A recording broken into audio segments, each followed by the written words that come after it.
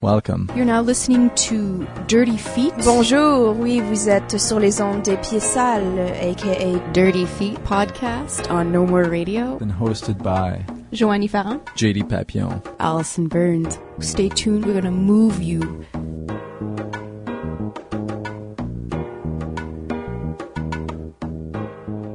Welcome to the first of 2 episodes dedicated to covering the 2013 Saint-Ambroise Montreal Fringe Festival. We're going to have plenty of dance artists and people who have productions that are movement-based or inspired or feature some dancing in them that are involved in the festival in one way or another. We're going to talk to people this week and next all about the Fringe, all about their projects, who they are, why the Fringe, and why they love it, because they must love it. We at Dirty Feet love it. As you may or may not know, all 3 collaborators on the Dirty Feet podcast are involved in the Fringe. We will try and separate that as much as possible and just let these artists speak about their work and get the word out about dance at Fringe. Dance has been more and more popular at the Fringe Festival over the years. As people see it from the dance industry, people are starting to see Fringe as an opportunity to show work. It's a lottery to get into the festival, so you don't have to apply or audition. Really, you just have to make out a check and throw your name in a hat.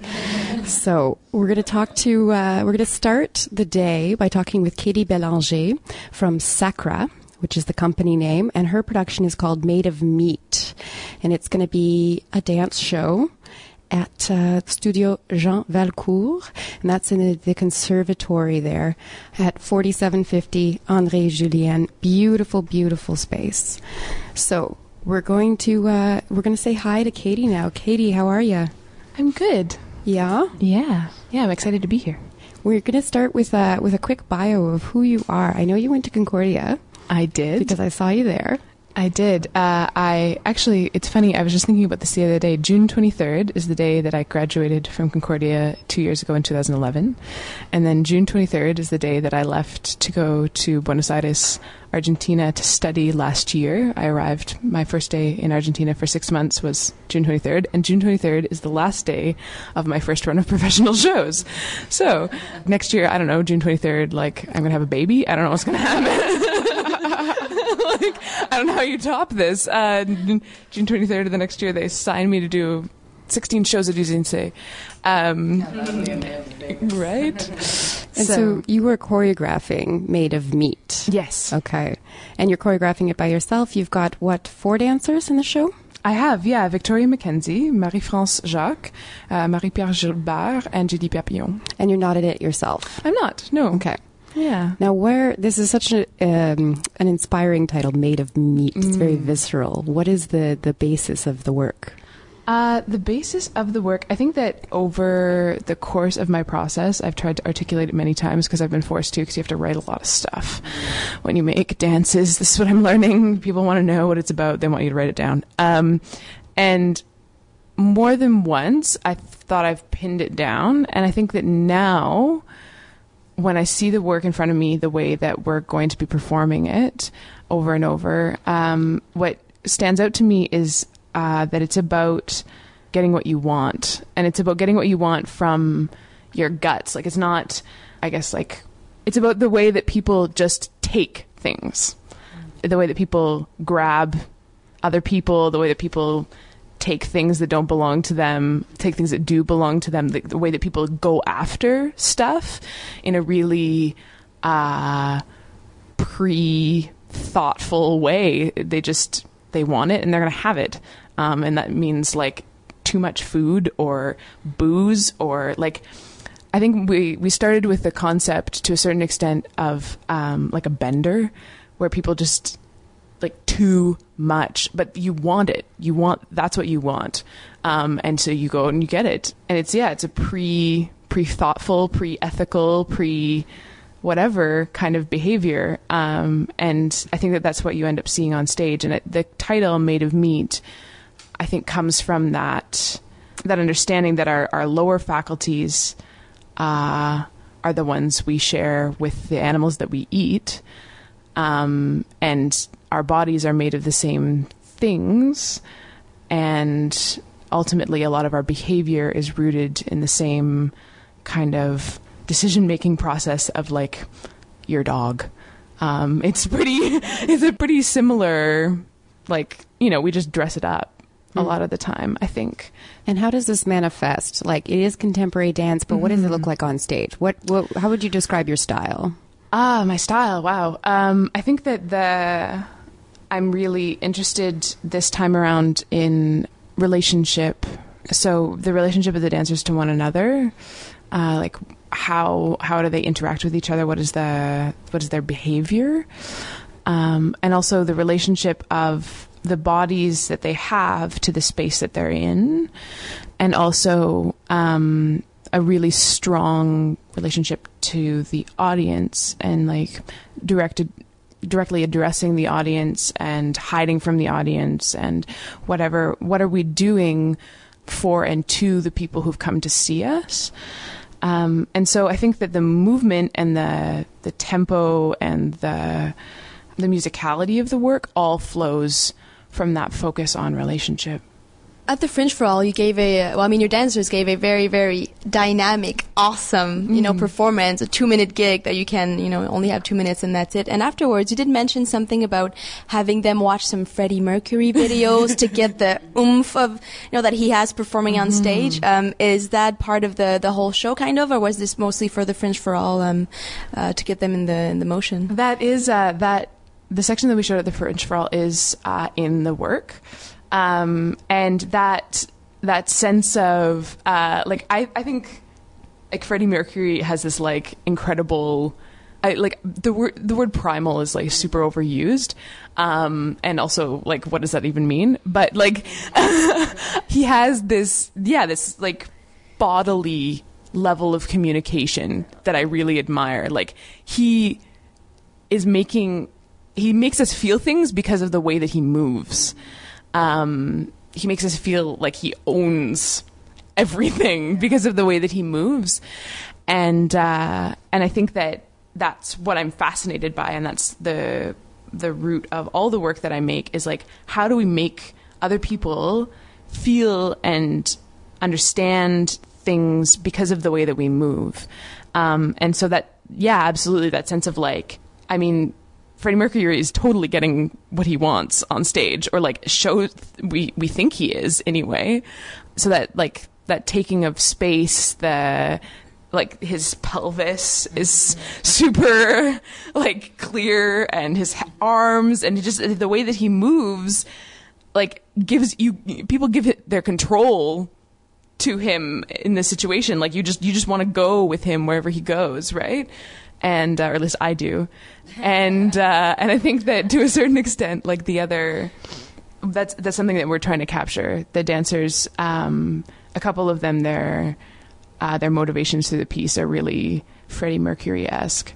I think at some point in the piece, each person sort of assumes that kind of behavior to get what they want. I also found that your female dancers that were on stage, while the other one was handing out flyers and JD was just doing his thing, they had this look in their eyes where they were trying to seduce people and moving their pelvis as well, like we were talking about pelvis. It was kind of almost manly, kind of. It was sexy, but it was very controlled and not so, with the... fluttering eyelashes. Fluttering eyelashes. How do you bring that quality, I guess, feminine, masculine? You have one guy, 3 girls. How do you play with that in your piece? I have been thinking a lot about like gender in the last little while, and one of the things that's really important to me is that people on stage in my work don't unconsciously reflect gender stereotypes. Because I just think that they're lame, and I think that we could like do something else, please. And so, I think absolutely that behavior has that masculine quality to it. But I think that there are lots of women who get what they want by being assertive and being active, especially in their sexuality. Like, we don't like that a lot of the time when women don't just like sit there and be looked at. Instead they go out and get what they want. And I think that there is that aspect in the work of like the women in the work go after what they want as much as the man does. And And so I think I've been sort of like, I read my work as much as I possibly can as I watch it to make sure that I'm not pushing gender stereotypes. But apart from that, I'm not particularly in my work trying to say something about gender. I'm just trying to not say something dumb about gender by accident. So but it's absolutely like, it's super important to me also that women are on stage in dance a lot, and I love having JD in the work because he brings something, but he brings something because he's JD. He doesn't bring something because he's a dude. You know what I mean? Like, there's a possibility of bringing more men or fewer men into the work in the future because we're planning to continue to work on it. But like, I would like to continue to audition dancers and see them dance, you know, and then like make some decisions vis-a-vis their dancing and not their genitalia, mostly. We're going to be playing a piece of music you've provided from the show. Can you introduce that for us? Yeah. This is a piece of music that I at first hesitated to use because I was like, oh no, I can't. That's super indulgent. And then I was like, that's exactly what the piece is about. And as soon as I put it on in rehearsal and showed them the movement, I knew it was going to stick. So it's Blue Orchid by the White Stripes. Great. Do you want to just give a shout out what your first opening night is going to be, when and where, and we'll make sure everybody gets out there. So opening night is June 15th, Saturday, June 15th at 10:15 p.m. At Studio Jean Valcourt, which is venue 12 of the Fringe, and it's at 4750 Avenue Henri Julien. And we hope to see you. Thank you so much, Katie.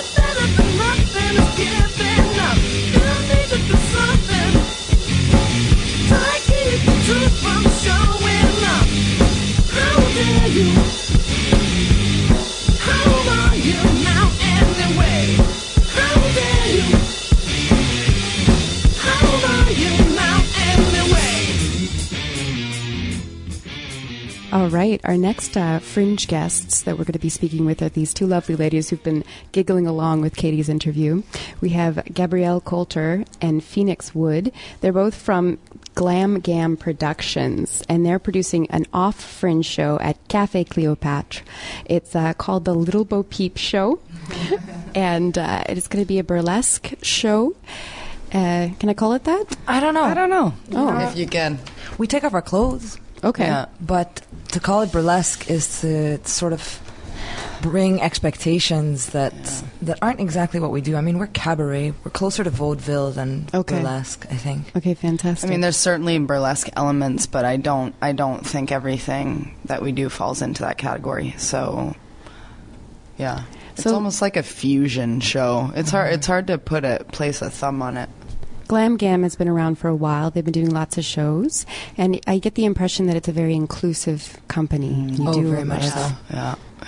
Have a lot of different styles, different people, different body shapes happening. For sure. We've got all kinds of backgrounds. I mean, ethnic, different genders, different body types. We're really happy to have all kinds of shapes and sizes, being very sexy and revealing and taking, pride in their bodies. And we normally had the problem where, well, it was hardly a problem, but we had all these beautiful, fit, muscular, gay men, and we finally have some bears in this show. We've got some big, beautiful, hairy bears, and I'm very happy with that.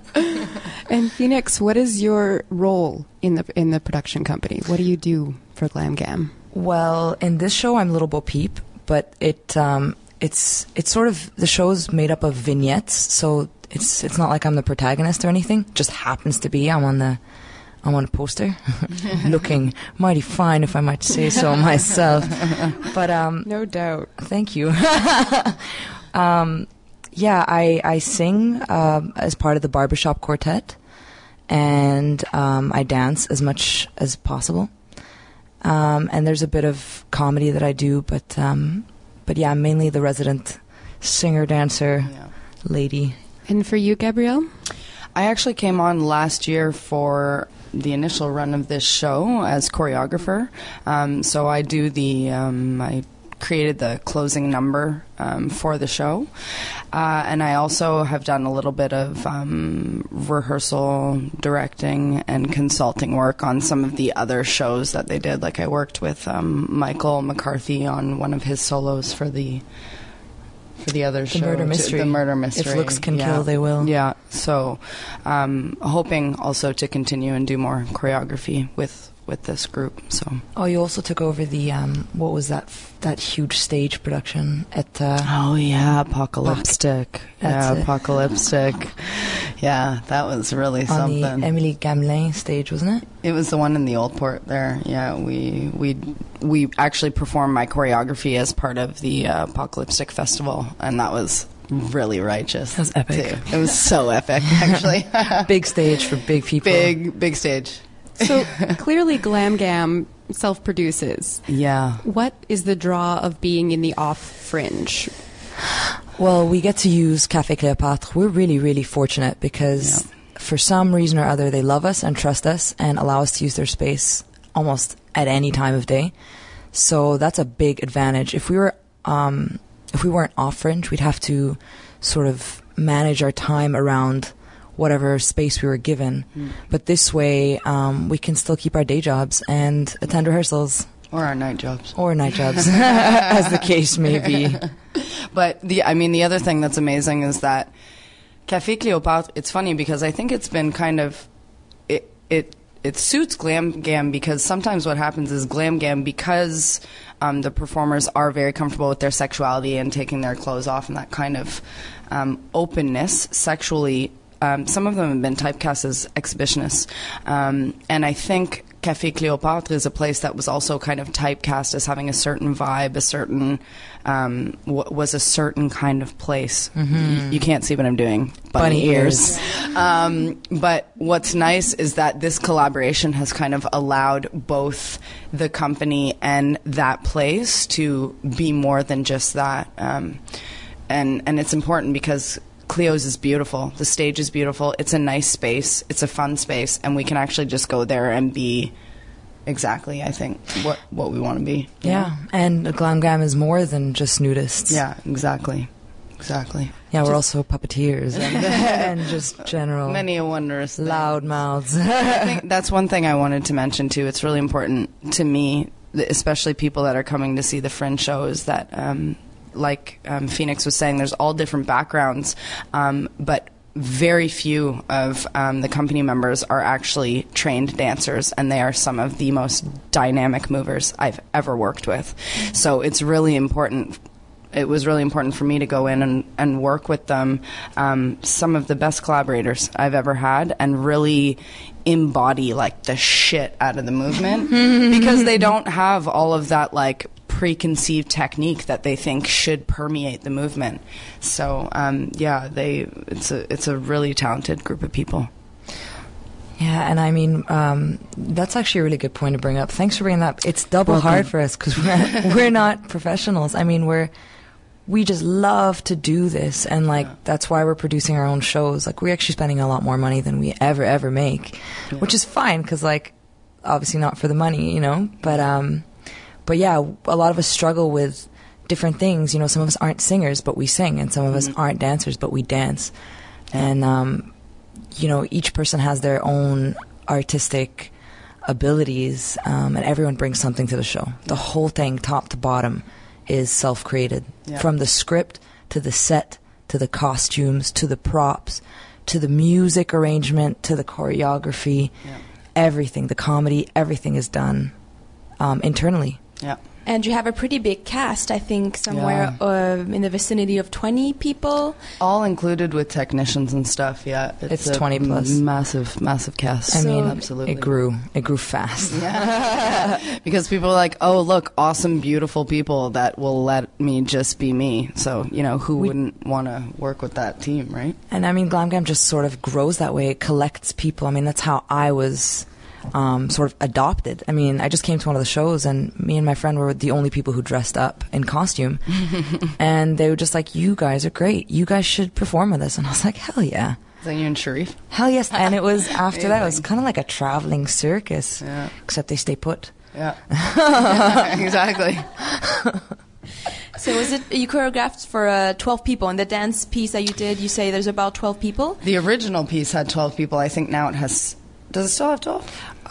It's been, because we've done it so many different times, it's gone in and out of different casts. I mean, JD was in it for Apocalyptic, but the number is still 12. I think the number stayed the same. Yeah, the number stayed the same, but it's just different faces that are picking it up. But here's like a perfect example of how strong the collaboration is. I mean, it is not simple choreography at all. It's very intricate. It's very fast.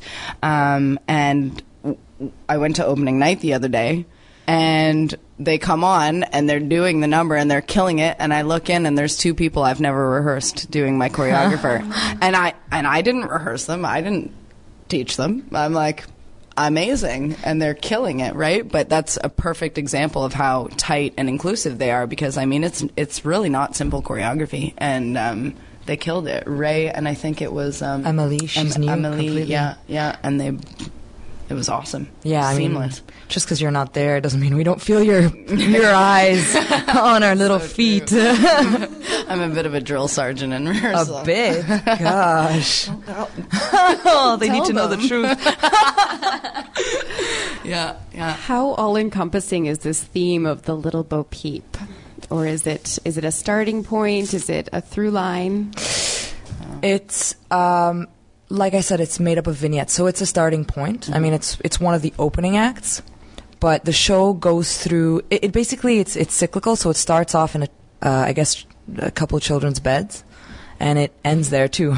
And it's just all these different stories that somehow do or don't relate, and our narrative weaves throughout. But it started off as a variety show. But they're all like fairy tales. They're all like modern adult filthy takes on fairy tales. Yeah, it's pretty twisted. Yeah, I mean, it's not user friendly for everyone, I would say. For sure. Most people think the worst thing they'll have to deal with is the nudity, but actually the nudity is fine. Yeah, it's our concepts. We go balls deep. Yeah. Literally. Yeah. In a couple. Oh, like is that for 120 minutes? It is. We have worked hard to get that show down to 2 hours, including intermission. It's tight now, so it's 2 hours. Wow. Yeah. And it's funny because actually I was talking to Michael and Les and Julie about it. These are all performers. Michael McCarthy and Julie Paquet. Les Blow. Les Blow. That's his real name. Yeah. Literally. Les Blow. And we were just talking about the fact that it is nice to revisit and revamp a show, and it's the quality and the tightness of this show versus the first run. It's it's leaps and bounds. Yeah, the first run, I mean, there was a bunch of different people involved in it that aren't anymore. Yeah. So that changed. There was the acts that changed. And also we had a band the first time around, which now is replaced by a barbershop quartet. So the show is different. I mean, I had a lot of people last night who'd come to the first run and just were astounded by how much it had not just changed, but tightened. And they said, it's clear that you guys have been rehearsing. Yeah. It's really tight. Which was a really great compliment, to be honest. And also, shout out to, I don't know Beth's last name. Beth Cross, who's now Booze Crotch. Booze Crotch. Fully fledged character. Like the set design this time around, the costumes, I mean, it's collaborative, but it's a really impressive set. Very colorful, like some amazing puppets. And like, it's a really... It's our most elaborate set yet. Yeah, it's really great. Amazing. Well, you guys, your next show is actually tonight at 8 p.m. And I see y'all there. And once again, that's at Café Cléopâtre. It's off venue C. The address is 1230 Saint Laurent Boulevard. Can you just let us know what this song is you suggested we play along with this interview? Yeah, this is actually the song that was chosen by the company for the closing number. It's Heads Will Roll by the Yeah Yeah Yeahs, and it's you'll see it if you come to the show, and it's pretty good. Wonderful. Enjoy. Thanks so much for coming in. Thanks for having us. Thanks for having us. It's fun.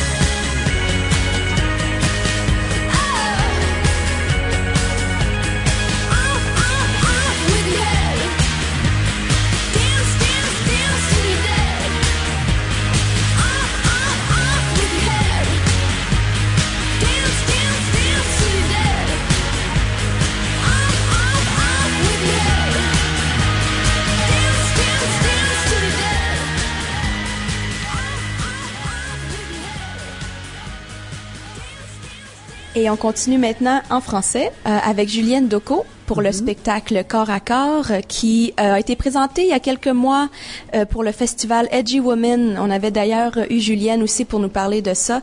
Donc on va revenir un peu dans ce spectacle-là. Bonjour Julienne, ça va bien? Bonjour, oui, ça va très bien, merci. Oui, merci. Alors, est-ce que tu peux nous rappeler encore un peu ton parcours et nous parler aussi de Corps à corps qui va être présenté au Mai cette année pour le Fringe? Ok, oui, donc mon parcours, je vais essayer de faire ça simplement, mais en gros c'est marqué par vraiment les voyages, les pays où j'ai habité. Donc je suis née en République centrafricaine, j'ai grandi en France, ensuite j'ai poursuivi mes études aux États-Unis à Portland, Oregon. Ensuite après ça, après une année sabbatique, je me suis rendue ici à Montréal. Et ensuite, je me suis rendue au Brésil pendant 1 an. Après ça, j'étais au Danemark pendant 2 ans et demi et je suis ici de retour à Montréal. Et tout ça, évidemment, ça a marqué, ça a été accompagné par la danse. Il y a toujours eu la danse dans ma vie. Donc voilà. Donc tout mon parcours artistique, en fait, j'ai ramassé en fait tout au long de mon parcours nomade des influences de là où j'étais en fait. Et puis corps à corps, est-ce que tu peux nous décrire un peu ce trio très féminin? Donc corps à corps, c'est vraiment la question de l'intelligence du corps. Est-ce que le corps est indépendant une fois qu'il est une fois qu'on a enlevé les marqueurs sociaux historiques? Est-ce que finalement le corps n'a pas une intelligence en soi qui vient peut-être de la génétique, de l'histoire, des gens qui étaient là avant nous, ok? Et donc c'est ça. Une fois que on enlève tous ces marqueurs sociaux, l'idée de l'image qu'on doit donner en fait de soi, quand on se réfère juste au corps, qu'est-ce qui se passe? Qu'est-ce que le corps fait en fait? Comment est-ce qu'on s'exprime? Donc voilà, j'ai voulu mettre ça donc sur scène. Illustrer ça, cette exploration vraiment, je me pose la question encore.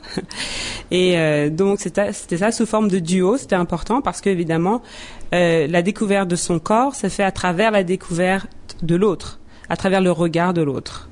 Donc c'est important d'avoir le regard en fait de personnes, l'échange entre deux personnes. Et puis je voulais une musique évidemment live parce que c'est toujours mieux de danser sur la musique live. En plus il y a un dialogue qui se fait entre la danse et la musique et voilà. Et c'est trois femmes, 3 femmes sur scène. C'est important ça que ce soit 3 femmes. Oui, et qui sont les musiciens qui t'accompagnent? En fait c'est Jackie Galland, à elle toute seule, qui remplit vraiment la salle de sa composition, sa superbe composition très variée, qui va vraiment avec les humeurs différentes, les phases différentes de la chorégraphie. Donc elle a fait un très bon travail Oui, de composition, et elle joue aussi, donc elle accompagne la percussion live, ce qui donne vraiment plus de caractère, plus de présence, etc. à la Est-ce pièce. qu'elle danse aussi? Jackie, non. En son fort intérieur, elle danse. Voilà. Elle danse avec ses baguettes de percussion. Donc, c'est qui que j'ai vu sur scène pour le Fringe for All la semaine dernière avec toi? Donc, c'était Chantal, Chantal Tine, qui danse avec moi, donc qui est aussi danseuse en samba afro-brésilien, contemporain aussi, donc. Et voilà, c'est le duo. Et quel style de danse décrit ta pièce? Est-ce que c'est tout ce que tu viens de nommer un peu ou? C'est ça. Donc moi, mon parcours artistique, c'est que j'ai commencé par la danse classique, ensuite j'ai fait du jazz, ensuite du hip-hop, ensuite j'ai découvert la danse africaine traditionnelle de Guinée, quand j'étais aux États-Unis, la samba aussi, l'afro-brésilien, afro-cubain. Ensuite, je me suis plus tournée vers le contemporain, afro-contemporain moderne. Donc j'ai tout ça avec moi et forcément ça se retrouve dans ma gestuelle. Donc là, en fait, corps à corps, on va dire, c'est contemporain, afro-contemporain. Il y a vraiment des touches de danse africaine traditionnelle aussi, traditionnelle de l'Ouest, et il y a aussi de la danse urbaine, hip-hop, parce que j'aime beaucoup le hip-hop, donc il y a toujours une touche de hip-hop quelque part. Donc voilà, c'est assez mélangé comme style. Oui. Est-ce que c'est la première fois que tu participes au Fringe? Oui, c'est la toute première fois. Oui, et pourquoi? Qu'est-ce qui t'intéressait à postuler ou appliquer, c'est-à-dire pour participer au Fringe cette année? Moi, en fait, je suis à un moment de ma carrière où, en fait, j'ai juste envie de présenter ce que je fais. Donc, j'applique à peu près à tout. Et j'aime bien la scène artistique à Montréal, je dois dire. Je trouve que c'est vraiment stimulant. Il y a pas mal de diversité. J'aime vraiment ça. Donc, pour moi, c'était une occasion de plus de présenter à Montréal mon travail. C'est ça. Et puis finalement, j'aime bien aussi ce processus démocratique, n'est-ce pas, de sélection. Finalement, il n'y a pas d'élitisme, etc., la politique, tout ça. Non, c'est, OK, tu t'inscris, tu présentes ce que tu as, et puis c'est le public qui décide si c'est bien. Ce qui fait qu'il y a une grande diversité au Fringe, et ça, c'est vraiment super. Et comment tu vis avec le fait de danser 5 fois en peu de jours, les différentes heures aussi, là, toi, tes spectacles au Maître, t'en as, la première est lundi le 17 à 11h, après ça, t'en as un quelques jours plus tard à 12h45. Comment tu vis ces horaires un peu partout? On a 6 shows, en fait, du lundi au dimanche. Je sais pas, la vie des danseurs, on est habitué à ce genre d'horaire. C'est vrai. Et on a encore un autre show, en fait, pour un autre festival lundi, donc ça va être un peu... Et on a les shows le vendredi et samedi ailleurs, donc pour cette semaine-là, ça va être assez plein. Okay. J'aurai 9 shows en tout.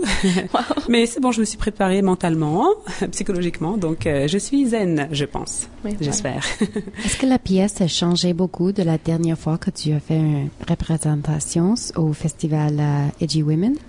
Non, pas vraiment. C'est juste que avec Chantal et Jackie, plus ça va, plus on répète et plus on s'approprie la pièce. On s'habitue à jouer ensemble, toutes les trois. Donc c'est ça qui fait que ça va certainement avoir un peu changé ou évolué dans cet aspect-là. Mais sinon, non, a priori, c'est le même format. Le même temps aussi, c'est un 15 minutes assez serré, oui, on peut dire. Concentré, voilà. plein de mouvements. Il s'en passe des choses en 15 minutes.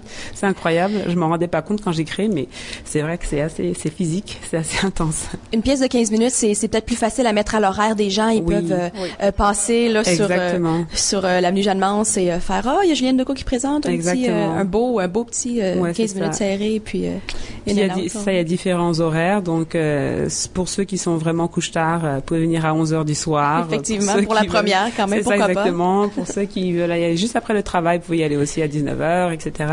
Donc, et 15 minutes, c'est ça, c'est rapide, mais ce sera intense. Donc, ça vaudra le coup. Et Julienne, tu peux nous dire la musique qu'on va entendre de corps à corps? Oui, alors ça, c'est la musique que donc Jackie Galland a composée, et c'est la partie plus urbaine, donc danse urbaine de la pièce. Et pour ce morceau-là, je lui ai demandé en fait de utiliser des samples d'enregistrement de contes en fait traditionnels de chez moi, de République centrafricaine. Donc elle a mélangé les chants avec le beat, ce qui donne un mélange assez intéressant que j'aime beaucoup, et c'est pour danser dessus, c'est très stimulant. J'aime bien. Parfait, on va écouter ça.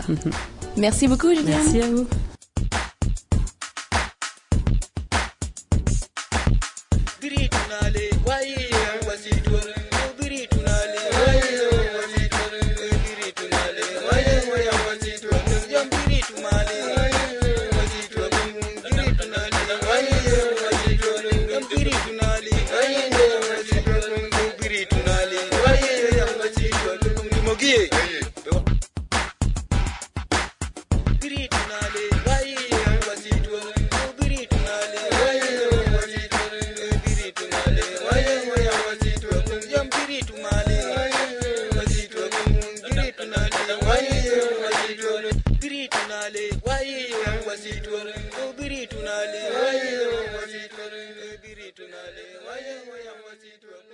Et maintenant, on est avec Elisabeth Swish et Simon Gélina Beauregard pour le spectacle Bella Bestia, qui va être présenté au studio multimédia du conservatoire, la Venue 11, comme on dit.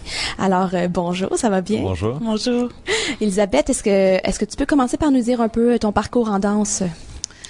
Oui, alors j'ai commencé à danser dans des circonstances très différentes de maintenant. Je viens du milieu de la danse latine, beaucoup dans la danse sociale de compétition. Donc j'ai travaillé longtemps pour les studios de danse Arthur Murray. J'ai commencé à danser quand même assez tard, vers mes 18 ans. C'est une passion que j'avais. Et par la suite, j'ai fait de plus en plus de danse au loisir. C'est devenu 5-6 jours par semaine jusqu'à temps que j'ai décidé de faire une formation en danse. Je suis rentrée à l'UQAM en danse contemporaine en 2009 pour faire un baccalauréat en pratique artistique, ce qui va contrairement à l'encontre de mon entraînement d'avant.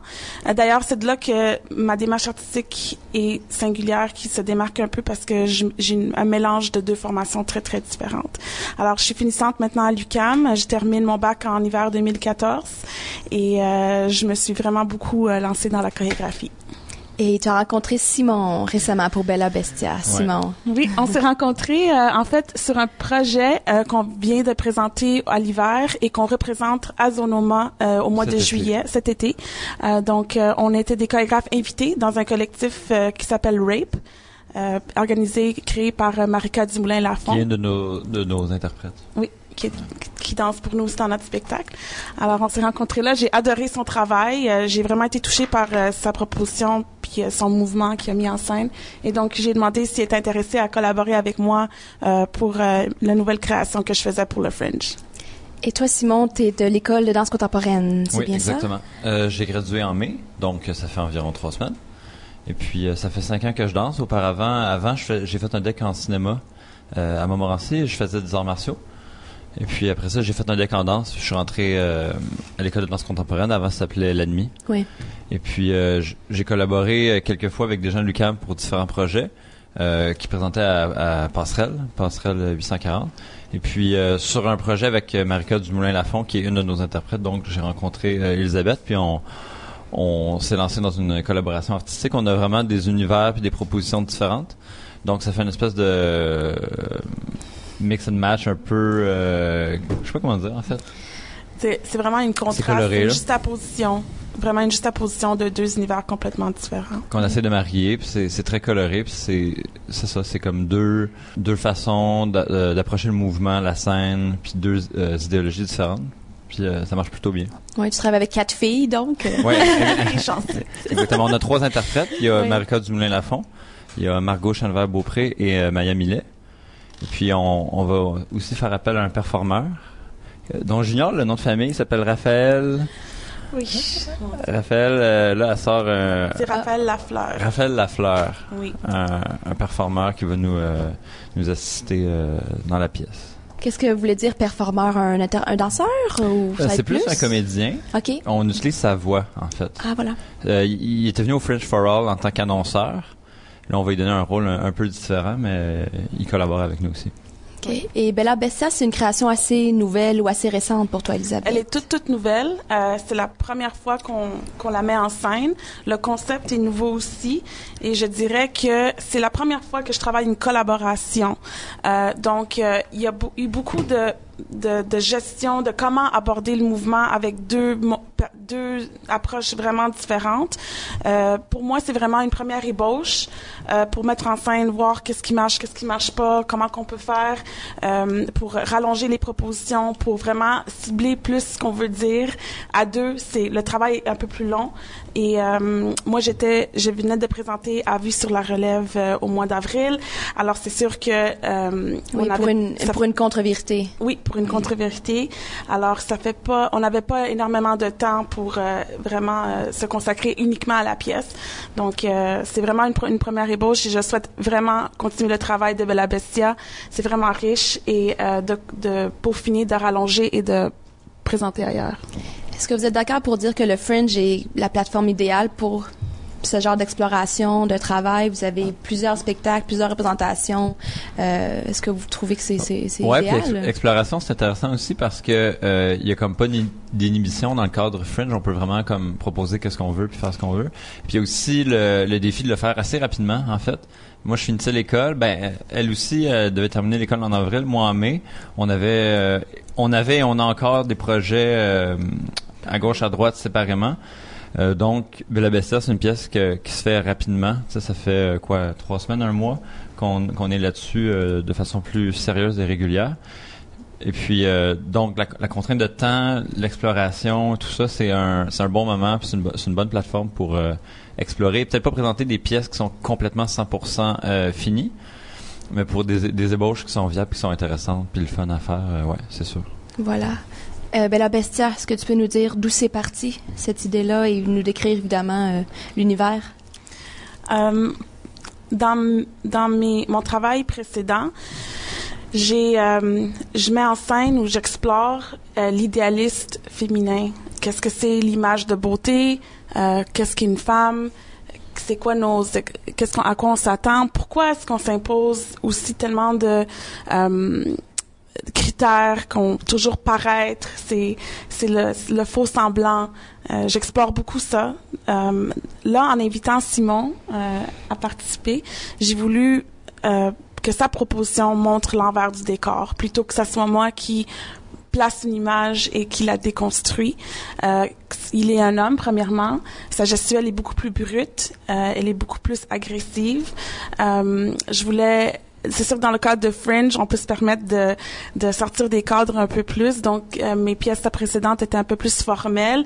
Là, ici, j'avais envie de casser un peu les barrières et aller un peu dans plus risqué, plus osé.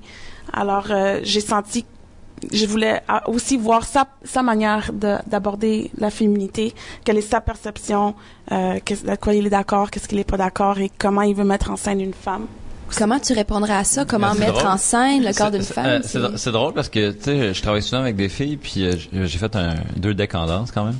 Je travaille souvent avec des femmes, puis moi je vois pas ça comme ça. Moi je te laisse. Regarde, c'est drôle, hein, parce que on est toujours encore en processus. Ouais. Moi je te laisse l'idée de la femme là-dedans, parce que moi finalement je fais juste colorer ou pimenter les propositions, mais je pense pas particulièrement à l'esthétisme de la femme ou à détruire ou renforcer ou whatever. Je lui laisse ce volet-là. C'est plus comme dans le corps, dans la construction du mouvement que je m'attarde. Je suis moins sur le thème, je suis plus comme peut-être sur la forme. Ouais. Sur la gestuelle? Ouais, plus sur la gestuelle et les états de corps. Parce que c'est pas vraiment de la gestuelle formelle. C'est beaucoup à partir d'états de corps puis d'intention. Des intentions, des improvisations, ouais, c'est ça. Et comment vous utilisez ça en répétition? En fait, comment vous dirigez les 3 filles, chacun, dans le fond? Ben, on a eu des périodes de création à 2, où est-ce qu'on place de la structure, mais ça fonctionne mieux quand on est séparés, en fait. On peut séparer une répétition en 2 ou une semaine en 2, où est-ce que les filles sont juste avec Elisabeth, puis quelques jours après juste avec moi, puis après ça on se rencontre, puis là on se montre un peu qu'est-ce qu'on a fait, puis on le met ensemble, on le colle. Oui. Comme un copier-coller remix. Moi, je m'attarde beaucoup plus sur la structure et sur les images et sur le concept qu'on met en scène. Simon est beaucoup plus dans la gestuelle. Alors, je pense que je place la structure de ce qu'on a fait, de toutes nos recherches ensemble. Simon arrive. On se rencontre. Ouais, on se rencontre. Simon arrive, puis il prend des bouts, puis on se met d'accord à 2, puis là, ça donne une gradation dans les... Mais ça se fait facilement parce qu'on a vraiment des bonnes interprètes. On est vraiment chanceux. Ouais. Elles sont magnifiques. Ouais. Ouais. Puis on a travaillé. Facilite le processus. Ouais. Puis on a travaillé déjà. Simon a fait l'école de danse contemporaine de Montréal avec Margot. Ouais. Moi, j'ai travaillé le bac au complet avec Marika. Elle danse aussi dans 2 autres de mes pièces. Alors. C'est aussi une rencontre UQAM. l'ADMI danse. L'ADMI maintenant l'école de danse contemporaine de Montréal. Que tout le monde appelle encore l'ADMI. On peut pas sortir. Ça prend du temps avant. Quelques années. Et est-ce que vous pouvez nous dire qu'est-ce qu'on va entendre de la musique de votre pièce? Au cours de la recherche puis de l'exploration, on a beaucoup travaillé avec Modérate, la version deluxe. Et donc, on a gardé un des extraits qui nous plaisait beaucoup. C'est Rusty Nails, de Shackleton Remix, en fait, qui va être dans la pièce.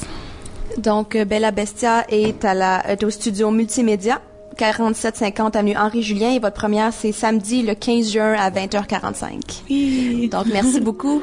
Merci à vous.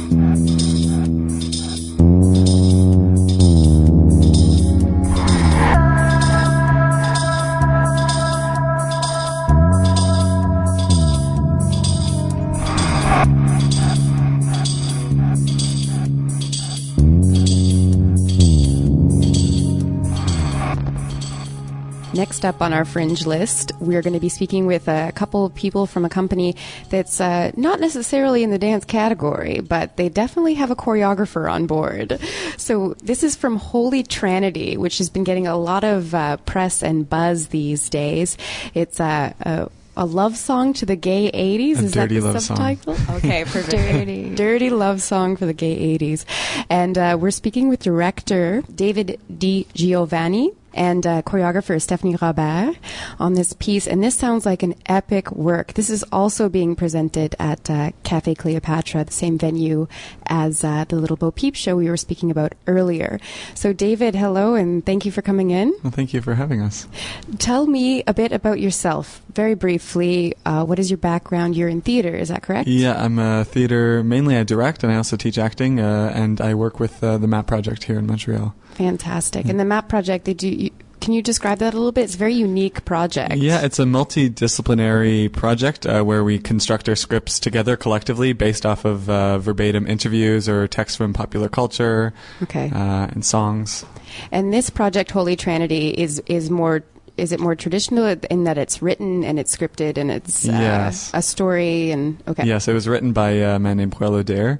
And I had directed a staged reading of it 2 years ago at the Toronto Fringe Festival. Okay, fantastic. Yeah. And this version involves some dancing. Is there other disciplines involved? There's a lot of singing, there's a lot of dancing, and I think that's it. Okay. Yes. Wonderful. And Stephanie, hello. How are you? I'm great. A bit about myself, I guess. Please, I did 4 years of musical theater, so I always had more of a theater side to myself. And then after high school, I actually decided to continue in dance. So I did a DEC en danse au Cégep de Drummondville, and then came and moved to Montreal to do a contemporary dance major at Concordia University, where it allowed me to really be a lot more creative.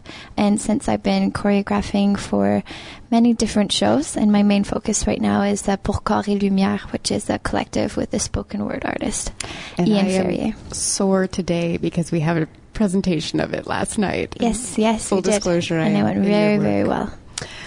So I know you mostly as a contemporary choreographer, but in this project, it's been very different, I assume, the kind of choreography. Yeah, it's actually been quite a pleasure because I'm actually the artist liaison for the Montreal Fringe Festival. So I've been very busy where kind of jumping in on rehearsals and doing a bit of choreography work with the cast has been really a treat and kind of a break for me, and to kind of a moment to be creative and to work on something. And I love working with people who do theater because it's such a different approach to movement. you can work a lot more with, I believe, images and also just certain contexts, and really work with the text itself. So yeah, it was really interesting. What does the cast look like? Is it a big group? There are 4 actors, 3 main actors, and the dances happen. There are a few strip numbers with one of the dancers who plays Santos, the young runaway boy turned stripper, and then there's one sort of tango duet between Santos and his love interest, Michael. Okay. Yeah. So the tango duet, it was the approach that I took to choreograph it was really just feeding off the energy of these 2 wonderful actors who were very, very open about everything, and maybe a more authentic approach to tango. So not actual tango steps, but more the like a duel of both of them either giving in or just like a lot about the weight, and who's pushing and who's pulling, and this exchange that really comes in to, I personally think, puts kind of a cherry on top of what's actually going on and what they're feeling and living emotionally. Mm-hmm. Speaking to that, David, why did you want to incorporate dance into this production? Well, the dance is written into the script, though I think it does really wonders taking the piece out of the realistic happening in 1985 and puts it into a place of poetry. And there are a few moments like that throughout the script, whether it be through images or through dance, wherein some things I think are better expressed or more clearly expressed through something more abstract like dance. And what about the Fringe Festival made it an attractive way to present this work? Well, the Fringe Festival is a fantastic venue of so many different artists coming together. And I mean, what's exciting me most about the piece is being able to present it at Café Cléopâtre, which is such a historic place, which has history written into the walls of it. And so to be able to have this show take place in a historic queer bar, in a historic bar where dancing and drag had happened is a real honor and it's a real pleasure, and I'm so grateful to be able to be in that space. We had Gabrielle Coulter and Phoenix Wood on earlier, and they were gushing as well about Café Cléopâtre and what a joy it was. Did you work with them on booking the space and organizing that? A bit. We've been in contact, and there's one other artist that uses the space quite frequently as well. So we've been negotiating amongst ourselves, but there's been very, very little rehearsal conflict, surprisingly. So it's been great. We've been able to rehearse in the space for the past month and a half. And does that mean you as well, Stephanie, have been able to create choreography specific to the space? A few times where the duet was created in the freestanding room, which was originally the rehearsal space, but it was definitely a pleasure to actually move to the cafe, because it was, well, that's where the show's happening, and that's where a lot of the story that we're actually talking about in the show, that's like, this is a place where a lot of that took place as well. So it was cool. Now, there's music in this production. Is the music also written for the work, or is it music that you're adding in? The musical numbers are written into the script, and their musical numbers, they weren't written. They're taken. So there's pop songs or songs sung a cappella. And you're going to let us sample something. What is it? I am going to sample Come On Get Happy by Judy Garland. Fantastic. Which is a fantastic, light and fun piece where she's talking about something really serious. And I think that's getting ready for the Judgment Day, Come On Get Happy. And that's sort of where the play lies. It's fun. It's 80s in the most poppy way, but it's 80s also in the darkest way as well. And you guys premiere on Tuesday, June 16th, and you're an off-Fringe show, Venue C, Café Cléopâtre. As we mentioned earlier, that's 1230 Saint Laurent. Yeah. Great. So congratulations, and break a leg and all the rest. Thank you for being here. Thank you. Forget your troubles, come on, get happy. You better chase all your cares away. Shout hallelujah, come on, get happy. Get ready for the judgment day. The sun is shining, come on, get happy. The Lord is waiting to take your hand. Shout hallelujah, come on, get happy. We're going to the promised land. We're heading across the river, wash your sins away in the tide. It's all so peaceful on the other side. Forget your troubles, come on, get happy. You better chase all your cares away. Shout hallelujah, come on, get happy. Get ready for the judgment day. Forget your troubles, come on, get happy. Chase your cares away. Hallelujah, get happy for the judgment day. The sun is shining, come on, get happy. The Lord is waiting to take your hand. Okay, our next interview is a big group one. We've got lots of people around the table, and I'm actually going to probably let them introduce themselves because it's a lot of new faces for me. All four of them are from Alex Cross and his Rise to Fame, which is a piece being done by Medulla Oblongata Productions. Again, it's another one that's not necessarily in the dance category, but promises to have something enjoyable for movement lovers. So let's start to my left here. If you could just introduce yourself, say what your name is and where your training is from, and what you do on the show. Okay, I'm Kenny Struley. I'm playing Alexander Cross, and I was trained at Dawson College in professional theater. Great, thank you. My name is Catherine Karras. I was also trained in professional theater at Dawson College. I'm playing various roles in the show, and I'm also a trained dancer, and so I'm bringing that to the show as well. Wonderful. My name is Franco de Crucenis. I'm the director and playwright. I'm currently a Concordia student, have a degree in philosophy, and have practiced improv for quite a while. Fantastic. Hi, my name is Mayumi Yoshida. I'm from Japan, and I don't have any background of theater actually, but I do have a certificate from LaSalle College for the theater makeup, and also I have a degree of sociology and business. Therefore, I'm doing this publicity for big time. Yeah, that makes sense. Franco, I'm wondering if you could give us a general, what is this production about, and then we'll get more into like the movement part of the production. Great. So it's like a sarcastic take on the contemporary music industry and how musicians these days can become famous and sometimes not even have a lot of talent, or at least people's standards of what talent is seem to have lowered. And so the story follows a talentless loser who has a relentless drive for fame, which eventually leads him to naively selling his soul to the devil for fame, for his soul. But he's completely naive and unaware of this until he meets a conspiracy theorist who exposes him and the satanic agenda behind the music industry. All right. And then, so you described it a little bit to me. You've got more than one trained dancer on the cast. Yes, we have Catherine, and I believe some of the other actresses are trained dancers as well. Like they've taken dancing classes, and so they know dance. But Catherine, I think, is the most experienced in dance. And what does the dance look like that's in the piece? What does it feel like? Well, the dance that we're doing, we wanted it to be an exaggeration of the sexy dances we always see on stage with musicians. So it's kind of a caricature of what you would normally see. It's exaggeratingly sexy because we want to make fun of it. At the same time, it is also an enjoyable thing to watch, but it's also funny. And who took care of putting it together or choreographing or directing that part? It was kind of an ensemble collaboration together. We all did it.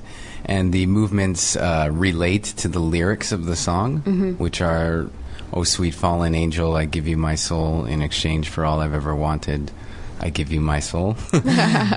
And that's basically where the dance choreography takes place. And then there's other choreography that happens during that scene, which is separate from the lyrics.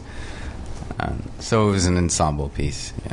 And Kenny, as Alex Cross, do you do some dancing around on stage? Well, I do get pulled around by the girls, and I get a little bit into the dance. But it's pretty cool because the Alex, who has no talent in dancing or much of anything, he gets pulled around in this dance, gets ripped apart, like it's pulled by the girls, then gets pulled by the other girls, and gets like undressed in front of the girls.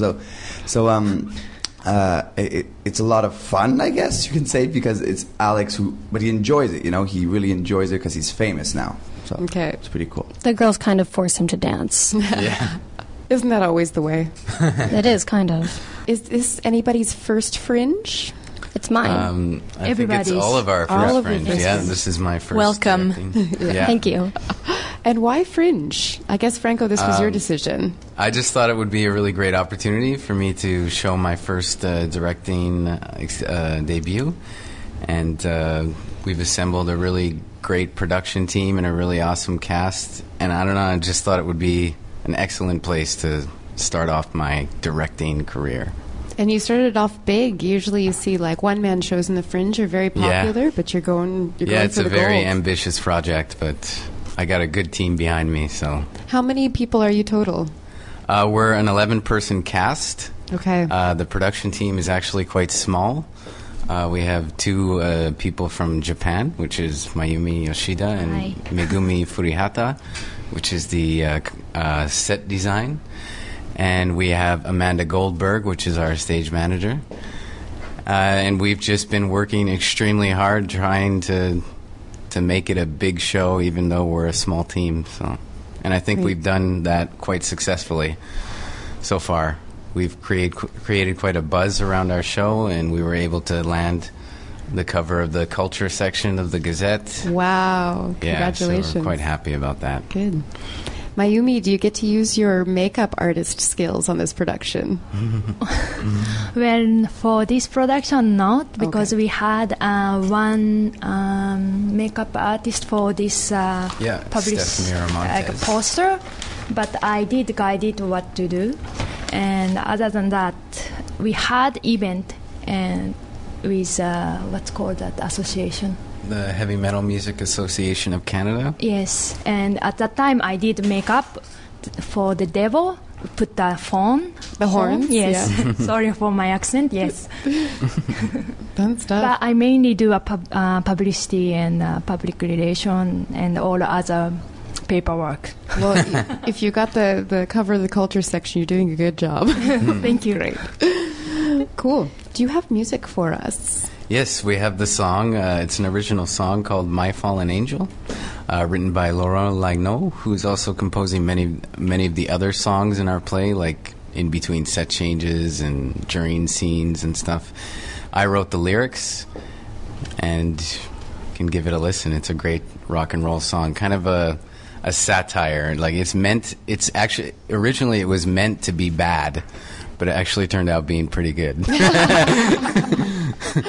That's a nice surprise. Yeah. Do you guys have anything else you want to cover, or you want to? Yes, for the publicity, we have a fan page on the Facebook, and we do trivia contest. Yeah, we do a rock and roll trivia on our page, and we give away a free cupcake. Well, if you get the answer right. So you can claim at the show, and you can enjoy cupcake and our show at the same time. Great deal. I don't think I get the relationship. That's the point. Okay.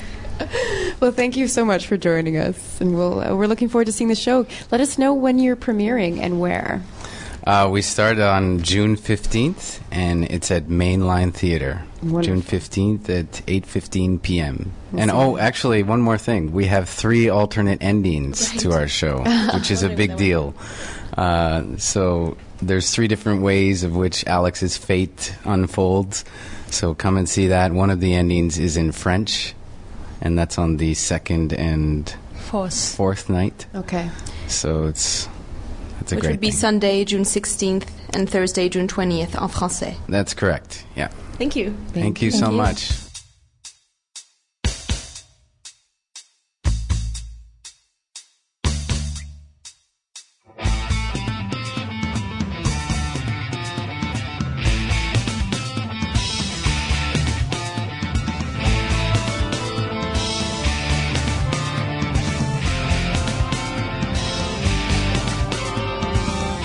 Sweet, for the angel, take my soul.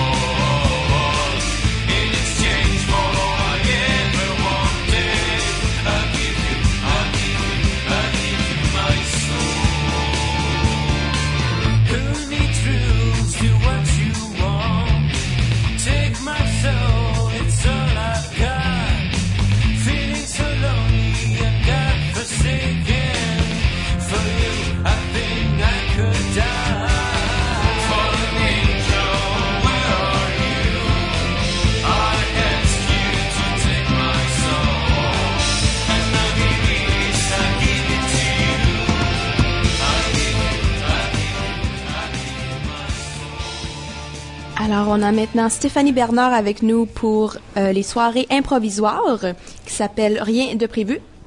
Et bonjour Stéphanie, ça va? Bonjour, oui. Alors Stéphanie, est-ce que tu peux premièrement nous parler un peu de ton rôle avec Fleur d'Asphalte? Oui, ben en fait, on travaille à Fleur d'Asphalte depuis 1 an à faire des soirées d'improvisation où on invite danseurs contemporains à venir se regrouper et faire une improvisation longue. Donc, comme je suis co-directrice du studio, c'est un projet qu'on a depuis 1 an qu'on fait en collaboration là, avec l'espace. Donc, pour le Fringe, c'est jamais des spectacles préconçus, évidemment. Le but, c'est improviser. Vous avez un laps de temps, un espace, puis vous y allez pour le... Exactement. On s'est même pas donné de paramètres à l'intérieur de ça. On a des idées générales, des choses qu'on a envie de travailler, mais c'est vraiment rien de prévu. Et qui est dans l'équipe? Qui est des danseurs, en fait? On est une grosse équipe. Les danseurs varient d'une représentation à l'autre. Donc, on a, je peux vous les nommer, Xavier Malo, Simon Fournier, Marc-André Poliquin, Mathieu Campeau, Nicoletta Dolce, Harmonie Fortin-Léveillé, Sandy Bessette, Estelle Charon, Anouk Thériault, Marie-Ève Rivard et moi-même. Et je m'excuse si j'en oublie un. Je pense que non. Puis à la musique, les 2 musiciens sont stables pour les 6 représentations. On a Louis Fortin et Philippe Mius d'Entremont. Donc les 2 jouent. Philippe joue du violoncelle, puis il va faire des loops et tout ça. Puis Louis aussi, c'est guitare avec aussi électronique. Donc les 2 vont dialoguer ensemble avec nous sur la scène. Wow. Et comment se déroule une soirée typique des soirées improvisoires? Notre façon de fonctionner, c'est qu'on se rassemble toujours plus tôt, avant le début de l'impro, et on en fait une sans public. C'est toujours comme ça. On fait une première impro, on s'assoit, on parle un peu, on se lance pour une durée d'à peu près 30 minutes. Puis ensuite, on fait un post-mortem de qu'est-ce qu'on vient de faire comme improvisation. On prend une pause, puis on recommence devant le public. Donc, c'est toujours ce que les gens voient, c'est toujours la 2e représentation, en fait. Et est-ce que c'est la première fois que les soirées improvisoires participent au Fringe? Oui, ça va être notre première fois. Et comment vous anticipez ça? Moi, j'ai très hâte. Ça va être un défi parce qu'on a poussé la durée de l'improvisation à 45 minutes. C'est la première fois qu'on va vraiment faire cette durée-là. Moi, j'ai très hâte parce que l'énergie du public, le fait d'avoir une salle aussi qui a des éclairages, qui a le cabaret du Myland, c'est une super ambiance. Donc tout ça, ça va jouer dans notre improvisation. Puis j'ai vraiment très hâte. Ça va être étrange de faire tous les spectacles dans quelques semaines au lieu de chaque mois. Oui, mais je pense que ça va avoir un impact positif sur l'équipe parce qu'on va se souder, on va avoir de plus en plus d'expérience d'une représentation à l'autre. Donc c'est un marathon en fait. Pour nous, c'est un marathon d'improvisation, puis c'est intéressant aussi de repousser nos limites dans ce sens-là, faut pas s'ennuyer nous-mêmes quand on est sur scène. Puis pour nous aider là-dedans, on a choisi trois thématiques. Donc vous êtes les premiers à qui j'en parle. C'est arrivé sur le site web hier soir, donc vous avez une primaire. On va avoir 3 thématiques différentes. On a un show chic où tout le monde va être overdress. On a un show sportif avec running shoe et padding. Et on a un show qui s'appelle 4 saisons où on va avoir plusieurs épaisseurs de vêtements qu'on va enlever et remettre à l'intérieur de l'impro. Donc, ces outfits-là, vous allez les mettre pendant l'impro tout le temps, c'est ça? Comme la soirée chic, ça va être en talons hauts, tailleur, et on danse avec ça. Oui, on danse avec ça. Donc, on change notre façon d'être là, d'une représentation à l'autre. Est-ce qu'on invite le public à s'habiller de cette façon? C'est une bonne idée. Je pense que je vais ajouter ça maintenant. Oui, ce serait vraiment une bonne idée, je pense. Oui, ça vous donnerait du jus un peu, peut-être, voir les gens tout bien habillés ou au contraire avec leur casque de hockey ou quelque chose de même pour votre soirée sportive. Ça serait une bonne idée. Je vais ajouter ça. Vous faites le spectacle au Cabaret Mile End. Est-ce que vous avez donné des instructions aux techniciennes pour les lumières et tout ça? On a une éclairagiste qui va venir avec nous, qui va improviser ces éclairages. Donc, on va bâtir une grille de cue, et puis elle, dans le fond, elle va être là avec nous, toutes les représentations. Puis son rôle, ça va être de donner les cues d'éclairage selon la direction dont on a besoin. Et puis, elle a le droit aussi de provoquer des changements dans l'improvisation en changeant le mood de l'éclairage.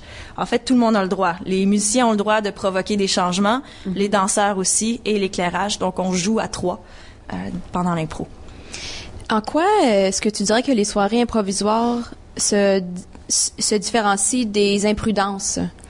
Ben, par la formule. Premièrement, les imprudences, c'est des improvisations de 2 à 4 minutes environ avec des thèmes très précis. Il y a plusieurs danseurs qui dansent avec moi et moi-même, là, qui font partie des imprudences.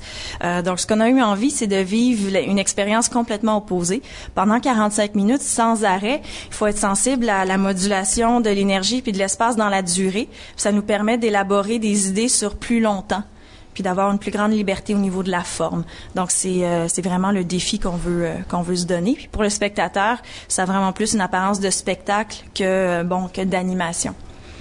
Et quel genre de public vous recevez aux soirées improvisoires par le passé? Est-ce que vous avez évidemment, sûrement beaucoup de danseurs qui y vont, mais est-ce que c'est une bonne idée d'amener une famille voir ça? Est-ce que ça peut être divertissant pour tous? Ouais, on a eu des danseurs, mais on a aussi eu les amis non danseurs qui viennent voir de quoi ça a l'air. Puis, en fait, les meilleures réponses qu'on a, c'est de gens qui connaissent pas la danse, parce que c'est assez impressionnant de voir un groupe se lancer sur scène sans rien avoir préparé. Donc, c'est vraiment une surprise pour les gens de dire, mais ils cherchent, comment vous faites pour communiquer, comment vous faites pour être ensemble. Puis il y a des beaux moments de hasard qui se produisent. Puis on a vraiment développé une belle écoute. Donc on est capable de faire des choses qui ont l'air d'être concertées, mais qui ne sont pas du tout. Donc c'est vraiment fascinant à voir pour des gens qui connaissent pas la danse.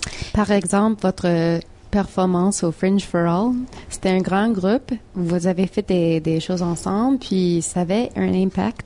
Oui, puis on s'était donné aussi le défi de le faire sans musique, ce qui est un acte de bravo au Fringe for All, d'arriver devant le murmure de la foule comme ça. Puis oui, on s'était donné, vu que c'était 2 minutes le Fringe for All, on s'était vraiment donné comme défi de faire des unissons, de répéter une séquence gestuelle pour pas se perdre à 8 sur la petite scène. Ça a vraiment été 2 minutes très intenses pour tout le monde. On est sortis dehors, puis on était comme, mais qu'est-ce qui s'est passé? Je sais pas. Toi, sais-tu? Non, je sais pas ce qui s'est passé. 2 minutes, c'est tellement vite. Je pense on pense tout ça quand on descend du stage. C'était quoi ça, 2 minutes? Ça passe en un clin d'œil. Oui. Ah oui, vraiment. Puis il y a tellement de choses à penser, puis à regarder, puis à voir. Puis au Fringe for All, c'était notre premier test de show chic. On avait mis les garçons avec leurs belles chemises. Et donc, les soirées improvisoires qui présentent rien de prévu, c'est au Cabaret du Mile End. La première est le 15 juin à 5h45. Juste notre petite promotion, si les gens ont envie de voir 2 représentations, vu que c'est jamais la même chose, ils gardent leur billet. Et quand ils se présentent une deuxième fois, c'est 2 pour 1. Alors, vu que les thèmes sont différents, les danseurs sont différents, des fois, ça vaut la peine de venir nous voir 2 fois. Oui, bonne idée. Bonne idée. Merci beaucoup, Stéphanie. Ben, merci à vous.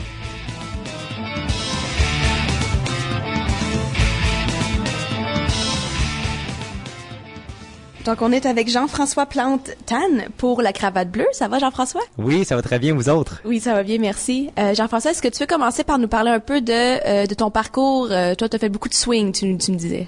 Oui, moi, j'ai un parcours artistique qui est pas, dans le fond, régulier. Je suis pas allé à l'école pour apprendre les arts, mais moi, je joue du piano depuis que j'ai 5 ans. Jusqu'à l'âge de 14, j'ai fait de l'harmonie au secondaire. J'ai appris le saxophone alto.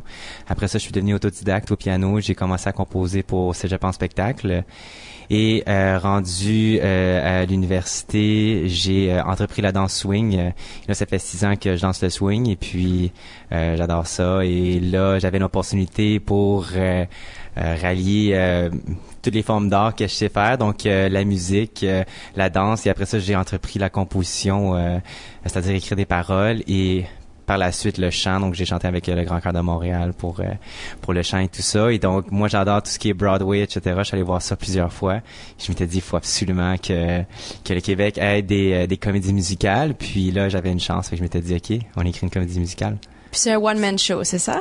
Oui, c'est ça. Donc qu'est-ce que c'est? C'est un amalgame dans le fond du monologue théâtral, donc une personne qui se parle à lui-même, mais en même temps t'as la séquence de la comédie musicale, donc c'est les chansons qui font avancer la pièce. Et puis à la base, évidemment, quand on pense Broadway ou grosse production, moi je veux un casting de 12 personnes, mais je commence, donc je peux pas, avec les ressources que j'ai, faire un casting de 12 personnes, mais mon défi artistique, c'était de garder, dans le fond, les autres personnages dans l'histoire, même s'ils sont pas sur scène. Ouais. OK, et c'est donc de là qu'est née la cravate bleue. Oui, alors la cravate bleue, dans le fond, moi, je considère que la cravate bleue représente le dilemme, ce que moi j'appelle celui du 21e siècle. Donc, en tout cas, ici, au Québec, on a vraiment le choix entre rêver sa vie ou vivre son rêve. On a vraiment tous les outils qu'il nous faut.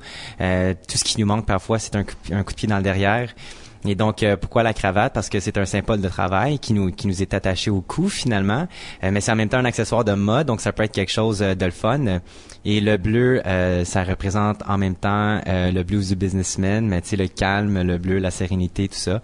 Donc, la cravate bleue, soit qu'on la porte parce qu'on travaille 9 à 5, puis on saillit, puis on rêve notre vie, ou on assume notre 9 à 5 et on vit notre rêve de manière différente, ou on quitte notre 9 à 5 et on vit notre passion entièrement. Et souvent, ces gens-là sont ce que moi j'appelle, entre guillemets, plus victimes de la cravate bleue. Donc, ils travaillent des 80 heures semaine. Ils sont encore moins présents à la maison.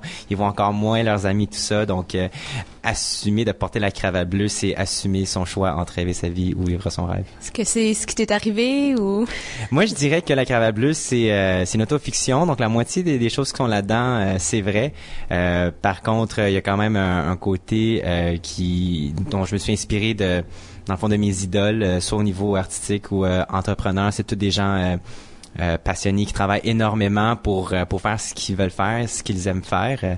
Et donc, je me suis inspiré également de leur histoire pour embellir la mienne. Et qu'est-ce qui se passe mercredi? Alors mercredi, donc dans le cadre de la cravate bleue, je fais plusieurs petites activités pour promouvoir le message principal de la cravate bleue, qu'il faut travailler fort pour réaliser ses rêves. Et ça me tentait. Moi, je danse le swing, donc j'adore la danse. Et puis, je trouve que les danseurs, c'est des gens qui sont très disciplinés. En tout cas, pour ceux qui savent pour se rendre à haut niveau, faut faire attention à sa santé. Donc, il fait pas fumer, boire autant que... Là, je vais pas tomber dans les préjugés, mais tu sais, mettons un musicien, il pourrait boire avant un show, puis il pourrait être tout aussi bon, peut-être meilleur des fois.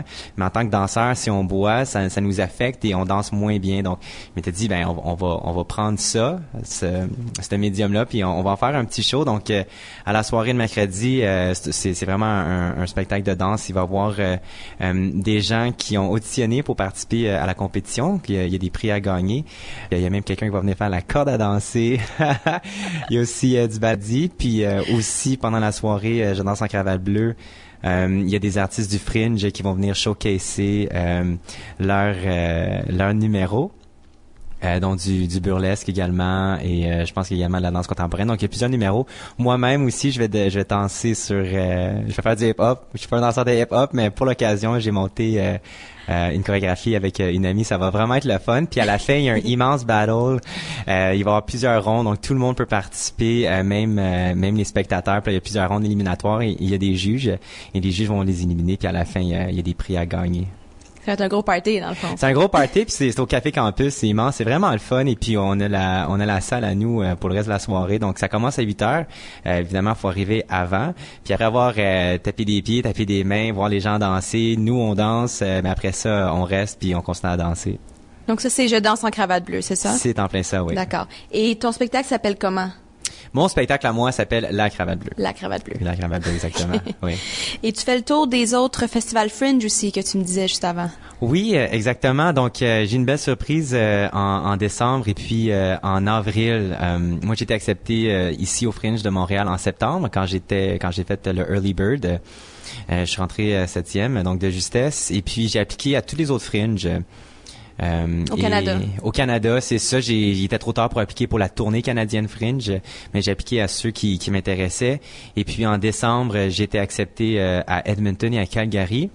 Et par la suite, j'étais deuxième et troisième sur la liste d'attente du Festival Fringe de Victoria et Vancouver. Et quand j'ai rappelé en avril pour savoir aussi qu'ils en étaient, ben ça donnait que ce jour-là, les gens s'étaient délaissés, avaient désisté. Et donc j'ai été accepté en avril à Victoria et à Vancouver. Et donc je vais faire 5 villes: Montréal, Calgary, Edmonton, Victoria et Vancouver dans l'ordre, pour un total de 34 spectacles. Et ça donne aussi à être la première production francophone de l'histoire des festivals de Calgary et de Victoria. Donc, ils ont vraiment hâte parce que c'est rare qu'ils ont des productions en français là-bas et québécoises. Donc, on m'avait demandé, est-ce que tu veux traduire ta pièce? Je veux dire, c'est anglophone, blablabla. Je dis non. Les gens là-bas, ils comprennent le français, ils vont aimer ça. Donc, puis c'est très accessible, surtout pour les gens de français langue seconde. Et est-ce que c'est la première fois que tu fais le Fringe tout court? Oui, c'est ma première expérience Fringe. J'ai déjà vu le mot passer l'année dernière, mais c'est ma première expérience du Fringe et j'aime ça. J'aime beaucoup la culture Fringe. J'aime beaucoup les gens. Puis les gens, je suis allé au bureau au Mainline l'autre jour pour aller signer des papiers. C'est on dirait une vraie fourmilière. Les gens travaillent énormément. C'est vraiment surprenant. Donc eux, ils portent toute leur cravate bleue parce que ils veulent un festival, ils veulent travailler dans les arts et puis c'est vraiment admirable. Ouais. Et qu'est-ce qui t'a décidé à faire la demande pour le Fringe? Tu disais que tu l'avais vu un peu passer, mais tu n'étais pas au courant de ce que c'était, en fait, toute l'organisation, mais tout l'impact aussi. Plusieurs shows, plusieurs villes, une opportunité, une pige au hasard. En fait, tu as été chanceux, tu as fait Early Bird, donc tu t'es vraiment présenté au tout début. Qu'est-ce que ça représentait pour toi? Mais avant que j'applique au Fringe, moi, dans le fond, avant ça, je faisais des shows d'auteur-compositeur. J'avais 2 spectacles. Puis avec mon deuxième spectacle, le premier s'appelait Le doute en soi. J'explorais le doute. Le deuxième, c'était demi-tour. Donc, à un moment donné, on fait demi-tour dans notre vie. Puis, faut soit qu'on l'assume ou soit qu'on revient à notre point de départ. Et avec ce spectacle-là, je voulais faire une tournée du Québec. Donc, j'avais commencé des démarches à regarder les salles, tout ça, etc. Et puis, à un moment donné, le Fringe, mais je m'appelle plus comment c'est arrivé. Puis, on m'a dit, t'appliques-tu cette année? Puis, je sais pas c'est quoi, puis on va s'essayer, fait que je suis allé. Et puis j'ai été accepté, là, ça a vraiment fait OK, là, on niaise plus, là. Il faut vraiment que t'écrives là ta comédie, parce que là t'as juste un titre. Alors c'est ça, puis je m'étais dit, mais tant qu'à faire une fois, pourquoi pas prendre mon projet de l'été dernier puis vraiment le pousser à fond. Donc j'ai fait mes calculs, tout ça, voir si au niveau de la production c'est faisable avec les ressources que j'ai, puis j'ai dit OK, go, on le fait. Génial. Ouais. Et donc Je danse en cravate bleue, c'est l'événement qui est un soir seulement, mercredi à 8h au Café Campus. C'est exact. Et par la suite, ton spectacle, ton one-man show, La Cravate Bleue, qui commence au Petit Campus, donc l'étage plus bas du Café Campus. Oui, c'est en plein ça, ouais. La Cravate Bleue domine le campus. Le samedi 15 juin à 21h. Oui, ça va être la première mondiale, puis en plus, c'est ma fête. En plus! C'est tout un cadeau de fête, oui. Et est-ce que tu peux, juste avant de nous quitter, nous présenter la musique qu'on va entendre? Oui, donc la comédie est toute faite au piano, donc c'est piano-voix. Moi, la chanson que je vais vous faire écouter, c'est celle où le moment où on doit se désister d'un événement qu'on a dit qu'on allait être là, surtout envers notre blonde ou notre chum, et c'est de dire je suis désolé, je peux pas être là ce soir parce que je dois travailler. Ah. Alors la chanson s'appelle Désolé. D'accord. Ouais. Super, ben merci, bonne chance. Ben merci à vous autres.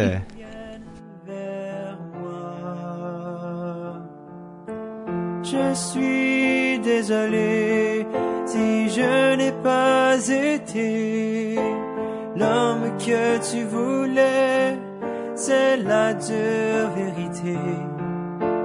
Je ne dis jamais non aux solutions. Merci de me laisser une chance pour me prouver. Tu verras qu'un jour je changerai, juste pour nous sauver. Et si un jour je te cause du tort, je ne te le dirai jamais assez. Chérie, je suis désolé. Wow. So that was a marathon of fringe shows that are either dance shows or have movement in them or somehow connected to our little world here at Dirty Feet. I am like, my schedule is just way too full, Jojo. Yeah, if you don't know what to go see at the Fringe still, you're mad. There are to listen to this again. And tune in next week for part 2 of our Fringe at Dirty Feet. We are also going to be covering, of course, the shows that we go and see. And you can catch all of our reviews at bloodyunderrated.net. The BU team is also covering all the theater shows in the festival, basically everything. We're covering events and stuff too. So just head over to BU, bloodyunderrated.net, and stay in touch with Fringe and what's going on and what looks good and what's been fun and all the rest of it. And we'll be back next week with more Fringe artists. And by the way, for our Fringe Part 2 next week, we're going to be live from the beer tent on Saint Laurent and Rachel. Yes, so if you guys want to come around, have a orange juice, maybe not a beer so early, but if you guys want to come and see us, say hi, see how Dirty Feet podcast happens, how we work, we'd love to have you around for these interviews.